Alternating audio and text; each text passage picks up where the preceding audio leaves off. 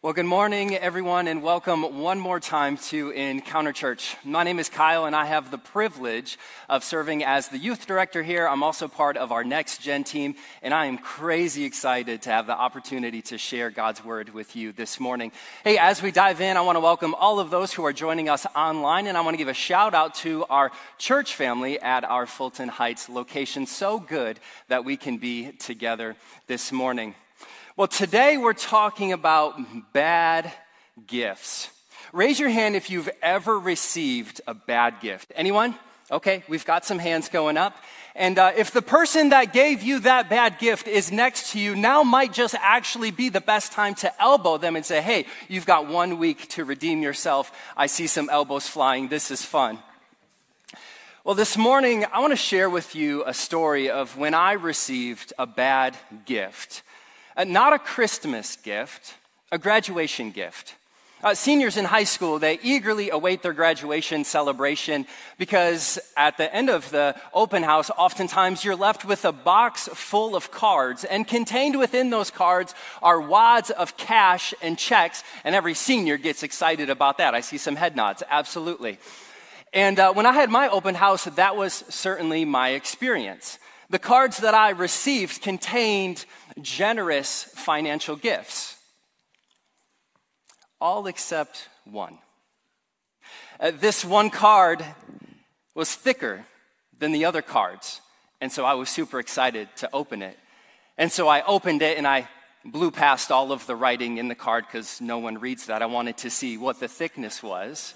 And so as I opened the card, I discovered that the thickness was, in fact, multiple scratch-off lottery tickets. Now, if the story stopped there, I wouldn't necessarily consider that a bad gift. But that's not where the story stops.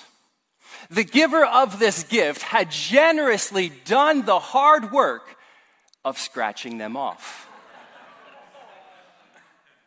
And the giver of this gift had generously done the hard work, I kid you not, of determining that they, in fact, were not winners. Happy graduation.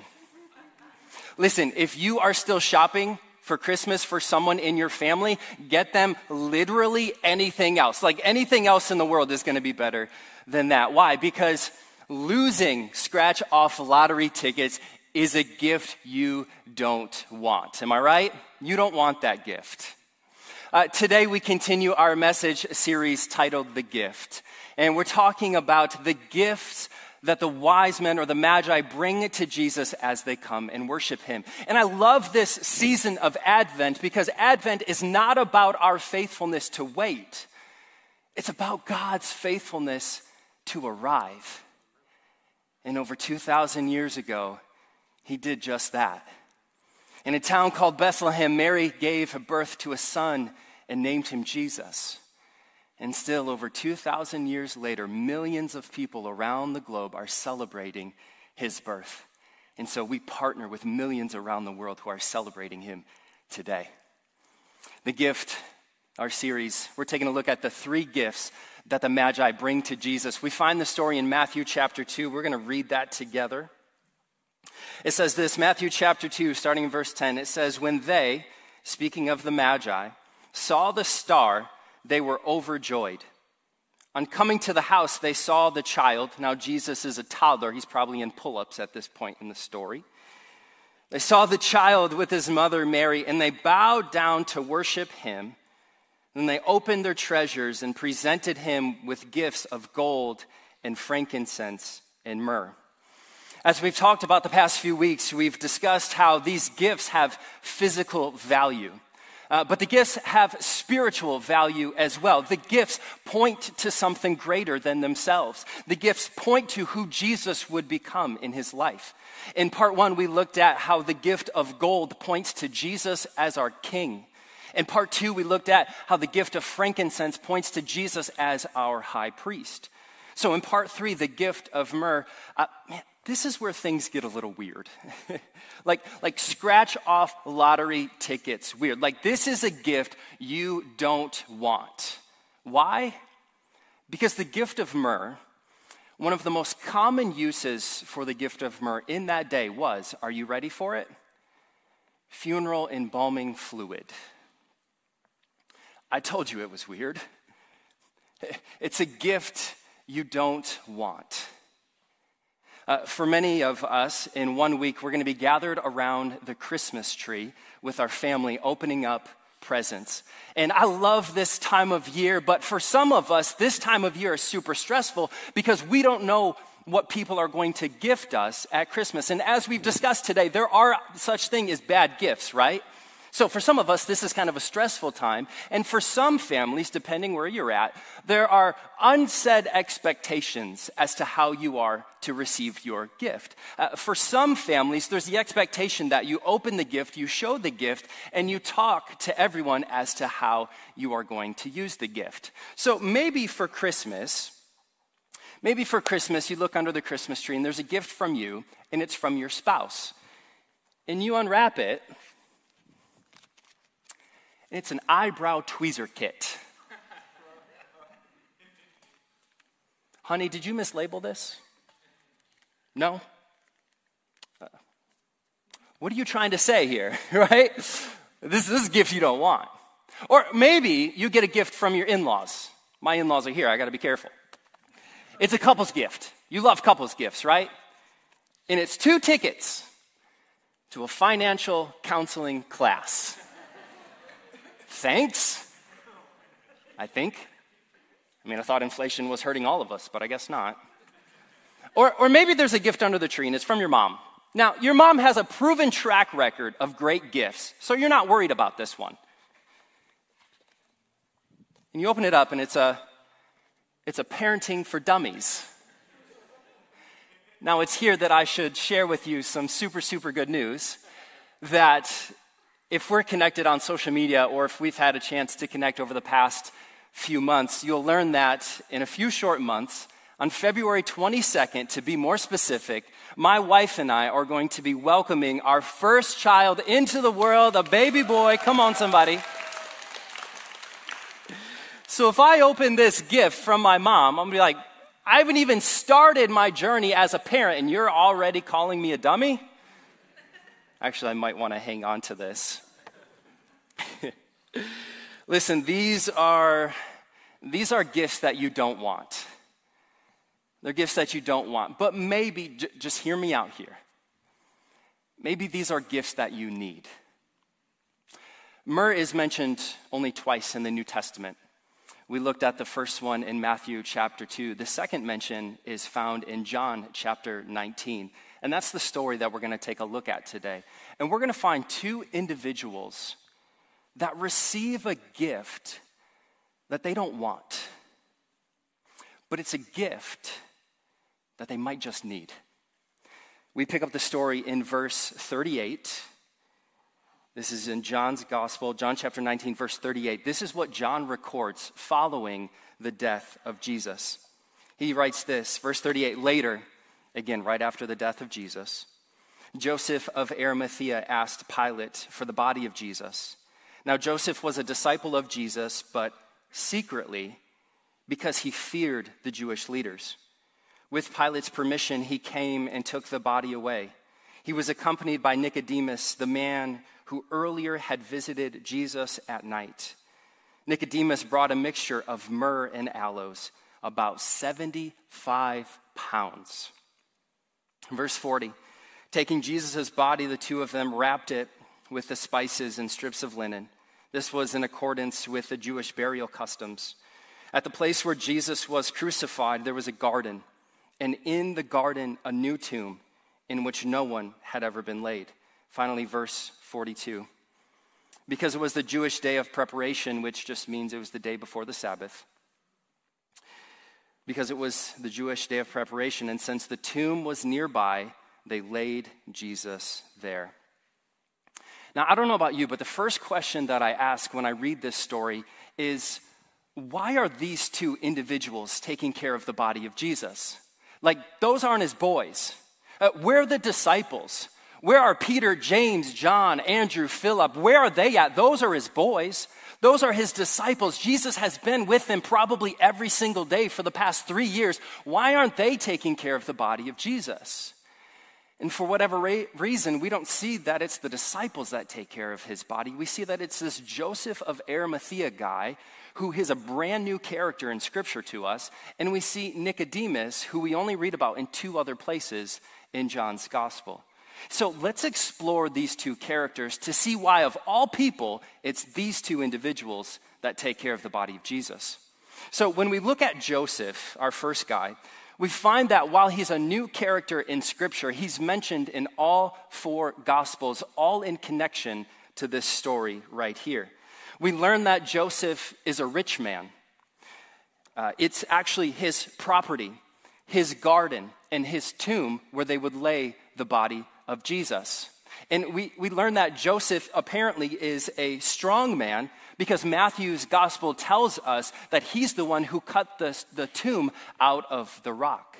And so Joseph has done a lot of preparation work to get ready for the body of Jesus. And it's my guess that he has done all of this prep work when nobody's watching. Why? Check it out in verse 38 again. Now Joseph was a disciple of Jesus, but secretly, because he feared the Jewish leaders. So why does he do this in secret?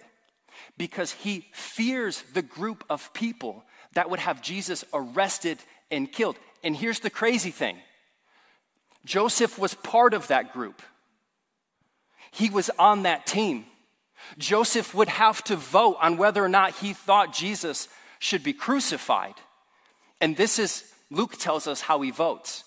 Luke writes this, chapter 23, verse 50. He says, "Now there was a man named Joseph, a member of the council, a good and upright man who had not consented to their decision and action."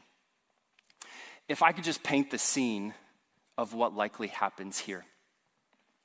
The Jewish leaders, they arrest Jesus and they bring him to a room. And this room is crowded. You've got everyone in this room. You've got the chief priest, you've got the high priest, you've got the Sanhedrin, you've got the elders, you've got the teachers of the law. This room is packed and they are angry. Jesus has publicly insulted pretty much all of them. And the people were starting to follow and gravitate to the teachings of Jesus. And as that happened, the influence of the religious leaders began to diminish with every sermon that Jesus preached. And so these religious leaders are angry. They want their influence back. And so what they do is they begin to call Jesus names. They begin to spit on him. Read the text. It says that they blindfold him, begin to punch him in the face. And as this is happening, Joseph of Arimathea, who's a secret disciple, he starts to shed tears and inch his way to the back of the room. You see, he has heard the teachings of Jesus. He has seen the miracles of Jesus. He knows that Jesus is not a fraud. But when the religious leaders begin to shout, "Crucify him, crucify him, crucify him," Joseph likely runs out of the door and he weeps. How could they? Joseph couldn't save Jesus, but he could provide him the proper burial. And that's what he does. And he has help from Nicodemus. Our text says this again in verse 39. It says, "He was accompanied by Nicodemus, the man who earlier had visited Jesus at night." Now, John here is pointing us back to a pivotal conversation that Nicodemus has with Jesus back in John chapter 3. And notice when this conversation happens, it's at night. And Nicodemus doesn't want anyone in his business. He's not about to do this in broad daylight. Looks like Joseph isn't the only one who is scared of the religious leaders. And what's interesting is that in this pivotal conversation that Jesus has with Nicodemus, Jesus gives him something that changes his entire life.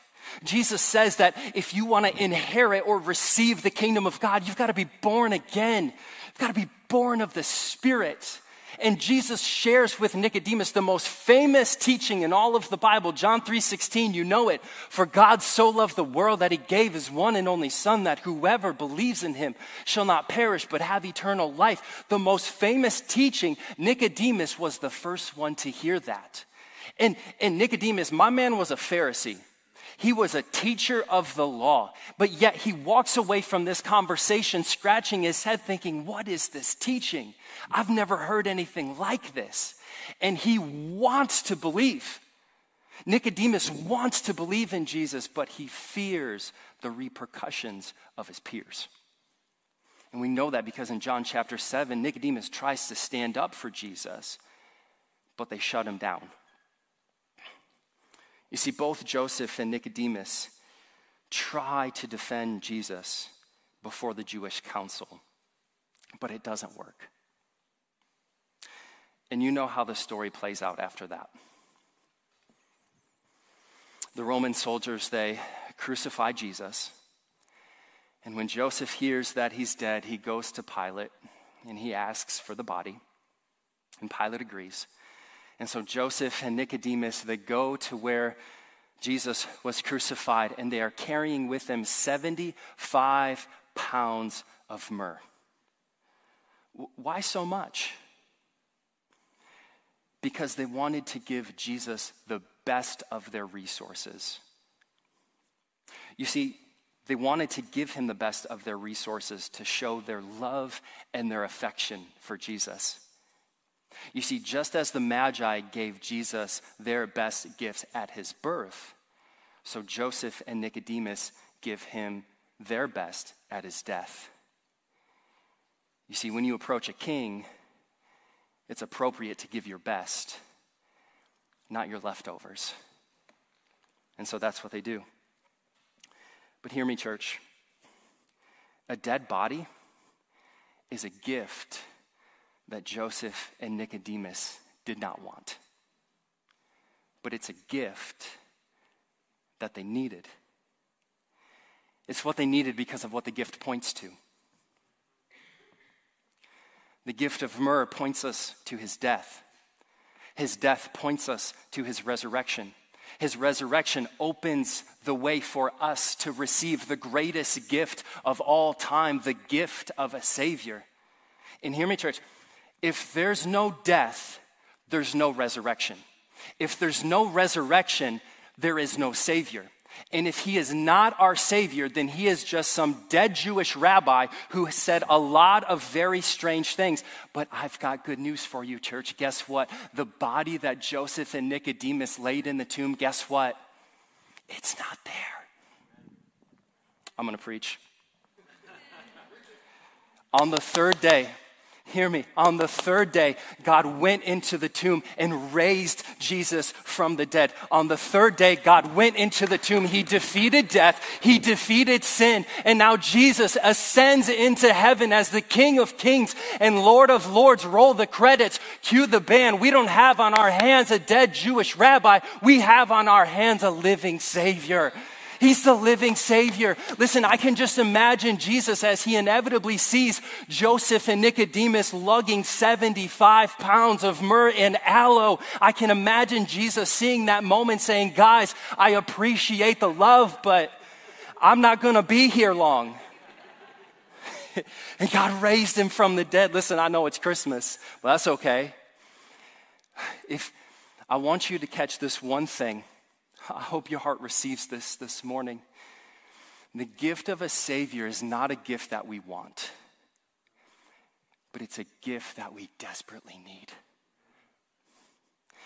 And hear me out for a minute. Here's why I say it's a gift that we don't want. Because to say that we need the gift of a Savior implies that we're broken. It implies that we're messed up. We don't have it all together.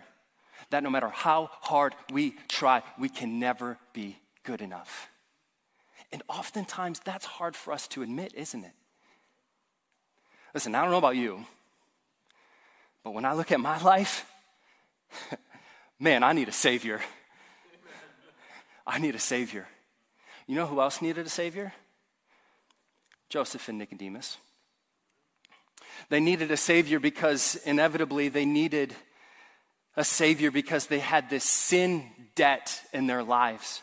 And no matter how hard they tried, they could never pay it off. And they needed a Savior because as we look at the text, we see that they are trapped in a religious system.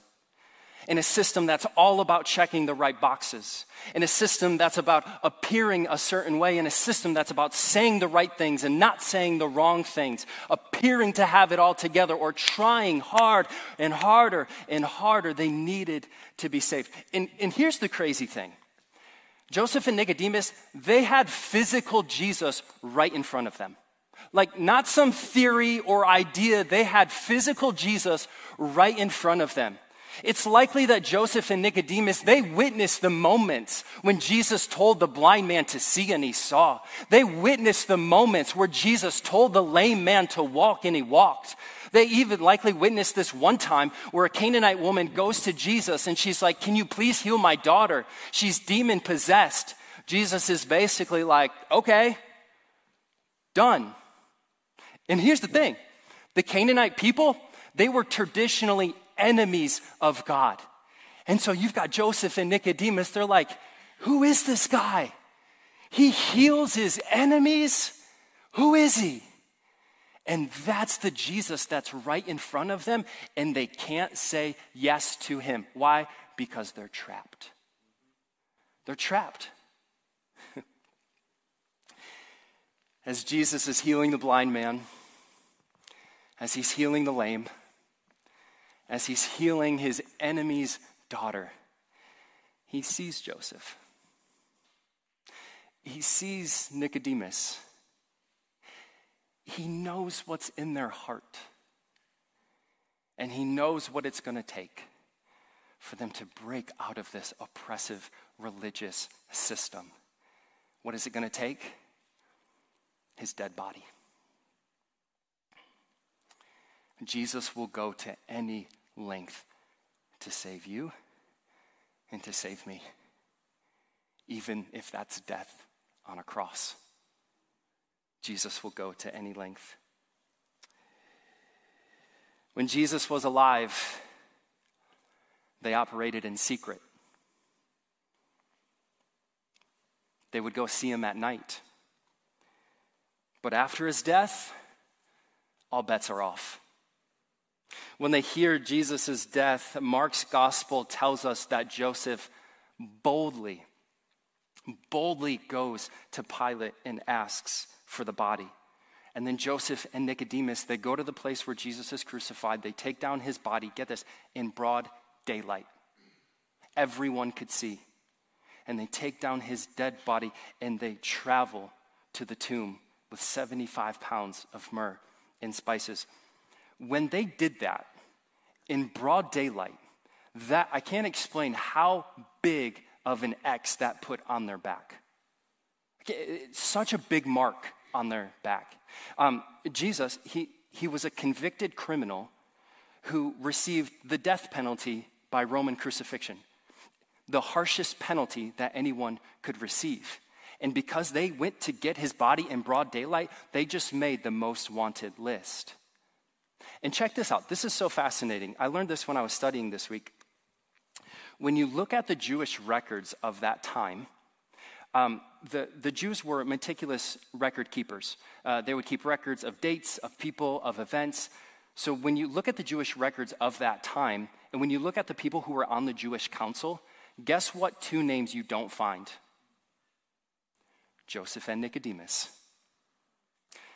Scholars believe that because of this event, they saw them as traitors and they erased their name from history.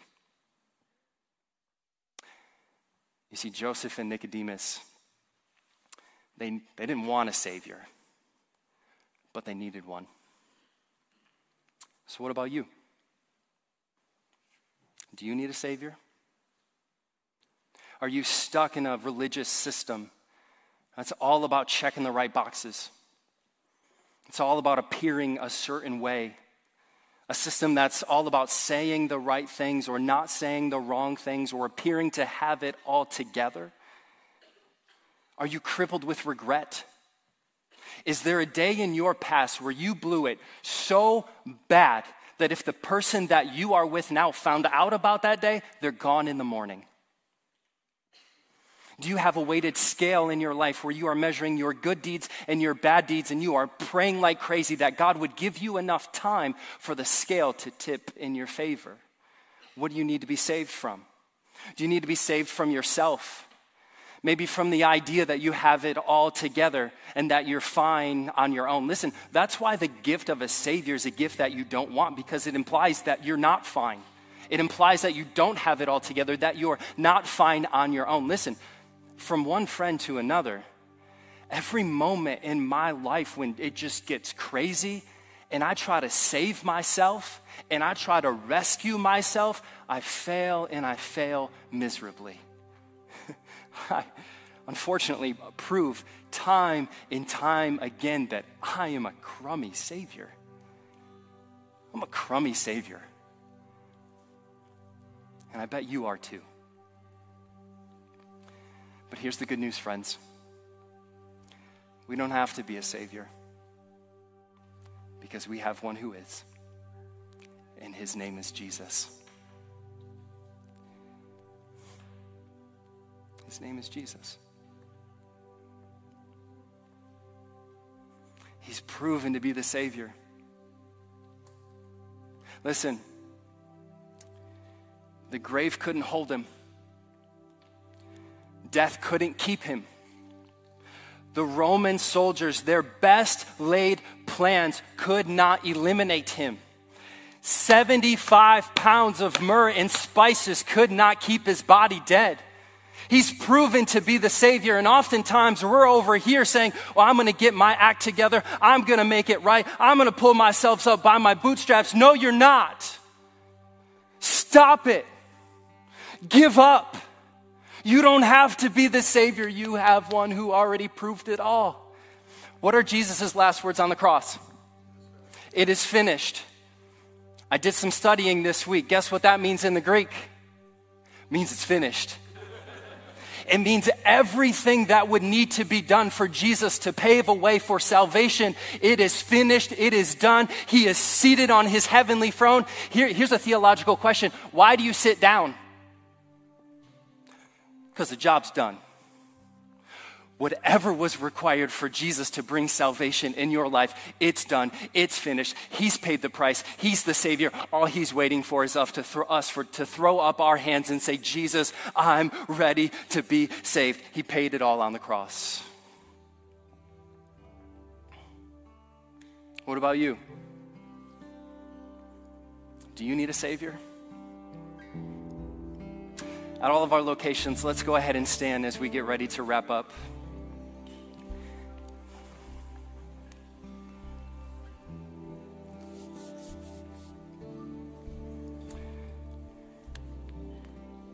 I think the evidence is clear. Jesus has proven to be our Savior. He's risen from the grave. He's defeated death. He's seated on his throne. The Bible says that everyone who calls upon the name of the Lord will be saved. Everyone. That includes you. That includes me. I wonder if someone is here this morning, or Fulton Heights watching online, who would say, Kyle, today I recognize my need for a Savior. Today I recognize that I don't have it all together. I'm not as good as I thought I was. But I'm not fine on my own. And I need someone to come in and save me. And maybe this is a first time for you. Or maybe in your walk with Jesus, maybe you made a commitment long ago to follow him, but through the circumstances of life, you've kind of gotten off track, and you would say today you want to return home to him. If that's you this morning, here's what I want us to do. Just so that we have a moment with us and Jesus, go ahead and bow your head and close your eyes. I want this to be a moment with just us and Jesus. If that's you this morning and you would say, Kyle, I want to receive Jesus as Savior.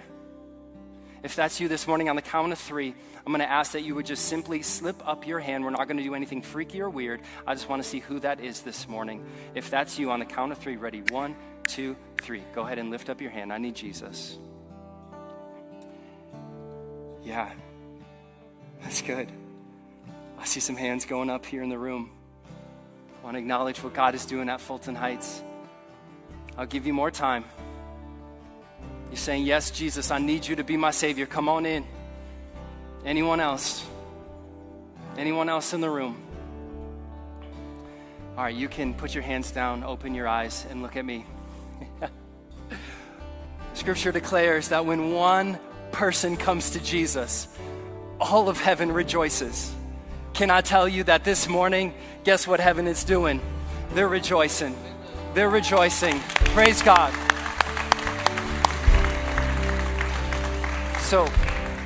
So here's what I want to do. For the people that raise their hand, I want to simply lead you in a prayer. And this is simply your moment of calling on Jesus. And he said he's going to come in. I'm not going to come in. I'm not that good. But Jesus is going to come in. So if you raise your hand, I want you to pray this prayer after me. Church family, if you want to pray with me as support for these individuals, feel free to do so. So let's pray. Say, Jesus, thank you for saving me. Forgive me of my sins. Wash me clean. Thank you that you are the King. Thank you that you are the high priest. Thank you that you are my Savior. I trust in you that your grace, your blood, your work on the cross was sufficient for my salvation. And I declare that today I am loved, I am chosen, I am forgiven, I am made new. In Jesus' name, come on, can we celebrate and say amen, church? Come on, he's paid it all. He's the Savior. Let's worship the King of Kings this morning. Come on, let's do it. Hey, church. It's our sincere prayer that this message was able to help you find new life in Christ. And if you did find it helpful, would you consider donating to help drive this ministry forward? And don't forget, there's no substitute for doing life together. So find a worship experience, join a small group or a serving team today. You can do all this at encounterchurch.org.